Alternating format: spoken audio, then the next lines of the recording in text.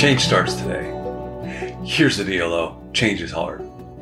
That's what I want to talk about today. We're moving towards the end of this time, and I want to encourage, really me, but I want to encourage you, don't give it up when it is hard. Expect it to be hard. I was talking to a friend recently who's part of the Fellowship of the Withered Hand and on this journey, and he was just saying, why does God make it so hard? I want to be truthful, that's good. I want to be loving, that's good. I fight these habits and tendencies inside myself, and to try to be different, to try to live different is so stinking hard. Why does it have to be so hard? Why can't I just change? So I want to say a word about why it's good that it's really hard to change, and then talk about the 4 great gifts that God has given to you and to me. Here's why it's a good thing. You are a person. You know, in Etch-a-Sketch, if you remember those old machines, you can draw it and then you can just shake it and it's gone. Human beings have this quality that William James calls plasticity. We hear a lot about neuroplasticity in our day. The idea is something has plasticity if it's weak enough to yield to an influence, but strong enough not to yield altogether. If you could change everything about you every day, you would be completely unstable and you could not be a person. It is persons who have the capacity to develop habits in our bodies, and that forms characters. That's a glorious thing. And you're constructing one of those. That's the main thing you're doing. You're not mostly building a resume. You're not mostly building a portfolio. You are constructing something eternal. That's your glory.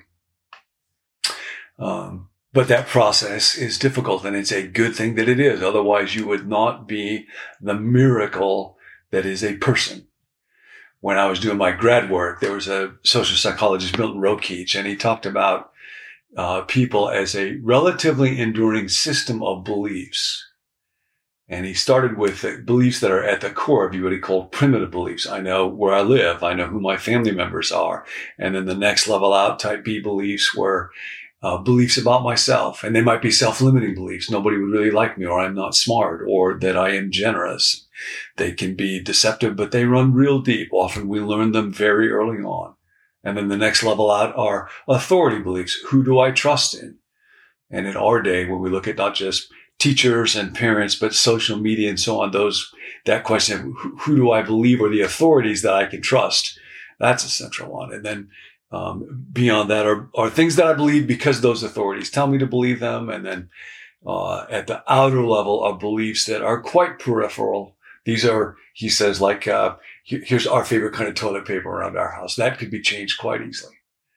The closer you get to those core beliefs and those core values, the more difficult they are to change. They become embedded in our bodies, in our habits, and our ways of seeing and thinking and feeling. And that's a good thing, but it makes change hard. And that's part of why I can't, God can. So I have to cooperate together with him on this. Now, 2 elements for you to know that God has given you that C.S. Lewis talks about in his book, Mere Christianity. One of them is raw material. You have a body, you have an environment, you have an upbringing, you have genes. You got to own your raw material. You have a temperament, but you also have a will. And here's what Lewis writes. Human beings judge one another by their external actions. God judges them by their moral choices. When a neurotic who has a pathological horror of cats forces himself to pick up a cat for some good reason, it's quite possible that in God's eyes, they have shown more courage than a healthy person might have shown in winning the Red Cross. When a person has been perverted from his youth and taught that cruelty is the right thing, and that person does some tiny little kindness, or refrains from some cruelty that they might have committed, and thereby maybe risk being sneered at by their companions, they may in God's eyes be doing more than you and I would do if we gave up our life for a friend. That's a deep understanding of personhood and our raw material. It's well to put this the other way around. Some of us who seem quite nice people, that could be me, may in fact have made so little use of a good heredity and a good upbringing that we are really worse than those whom we regard as fiends. Can we be quite certain that we should have behaved how we would have behaved if we'd been saddled by the psychological outfit and then the bad upbringing and then with the power, say, of Himmler? That is why Christians are told not to judge. We see only the results which a person's choices make out of their raw material. But God does not judge them on the raw material at all, but on what they have done with it. And then Lewis goes on to write this. People often think of Christian morality as a kind of bargain in which God says, if you keep a lot of rules, I'll reward you. If you don't, I'll do the other thing. I do not think that's the best way of looking at it. I would rather say, every time you make a choice, you are turning the central part of you, the part of you that chooses, into something a little different from what it was before.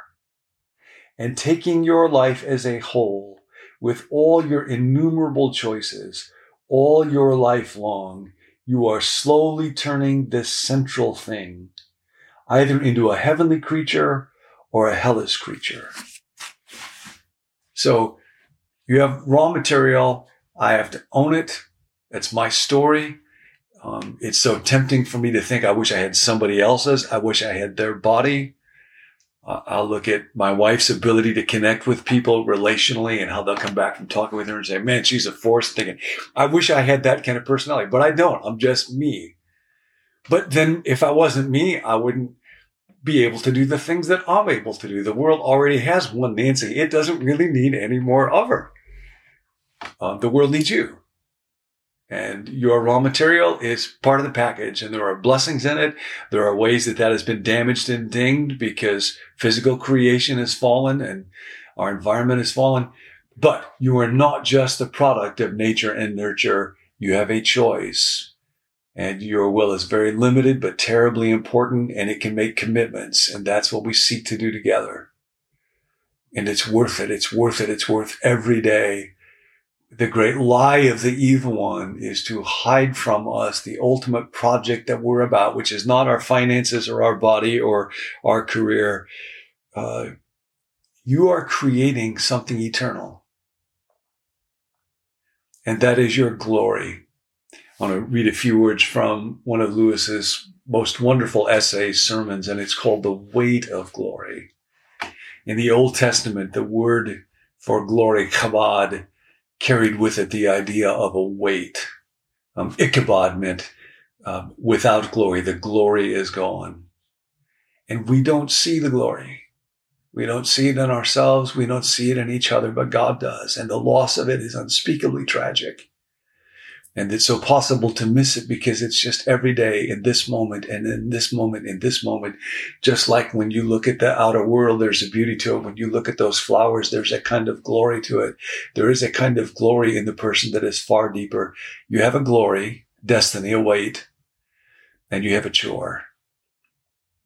And your chore is not just the development of your own character. That's there. Expect hard. Don't give up. But one more piece to this duty. You have raw material. You have a will. You have a glory. You have a chore. Lewis puts it like this. It may be possible for each of us to think too much of our own potential glory hereafter. It is hardly possible for us to think too often or too deeply about that of our neighbor. So now you think about your neighbor, your roommate, your friend, students, people you work with, people in your family. The load or weight or burden of my neighbor's glory should be laid on my back. A load so heavy that only humility can carry it, and the backs of the proud will be broken. It is a serious thing to live in a society of possible gods and goddesses. To remember that the dullest and most uninteresting person you can talk to may one day be a creature which, if you saw it now, you would be strongly tempted to worship. Or else a horror and a corruption, such as you now meet, if at all, only in a nightmare. All day long we are, in some degree, helping each other to one or other of these destinations. It is in the light of these overwhelming possibilities, it is with the awe and circumspection proper to them that we should conduct all our dealings with one another, all friendships, all loves, all play, all politics, There are no ordinary people. You have never talked to a mere mortal. Nations, cultures, arts, civilizations, these are mortal. And their life is to ours as the life of an ant. But it is immortals whom we joke with, work with, marry, snub, exploit. Immortal horrors or everlasting splendors. That's the journey. You have been given raw material, this remarkable body, your little kingdom, your little story. Own it, accept it, embrace it, be grateful for it with all of its flaws and pain. You have been given a will. You have choices to make. You are not just a piece of flotsam and jetsam. You are not a pawn. You are not a victim. You're an agent. You're a queen. You are a king. You have a weight of glory. You have been created to shine with the splendor of the sun and to live as a child of God. And then for today, you have a duty. When you look at other people, think about their glory, think about their destiny, think about their possibility, what they might become. Let's help each other move towards the splendor that God had in mind when He created us, because change is coming today. Hey, it's Tim. I'm the producer here at Become New. I wanted to let you know, if you'd like more resources or teaching from John, you can find it at our website, becomenew.com. Also, if you'd like to receive a text alert or the daily email that goes along with each video, let us know at becomenew.com/subscribe. Lastly, if you need prayer, we'd love to pray for you. There's a group of us who meet each weekday, Monday through Friday, to pray over requests that are sent in from listeners. And so you can text us your prayer requests at the number 855-888-0444. We'll catch you next time.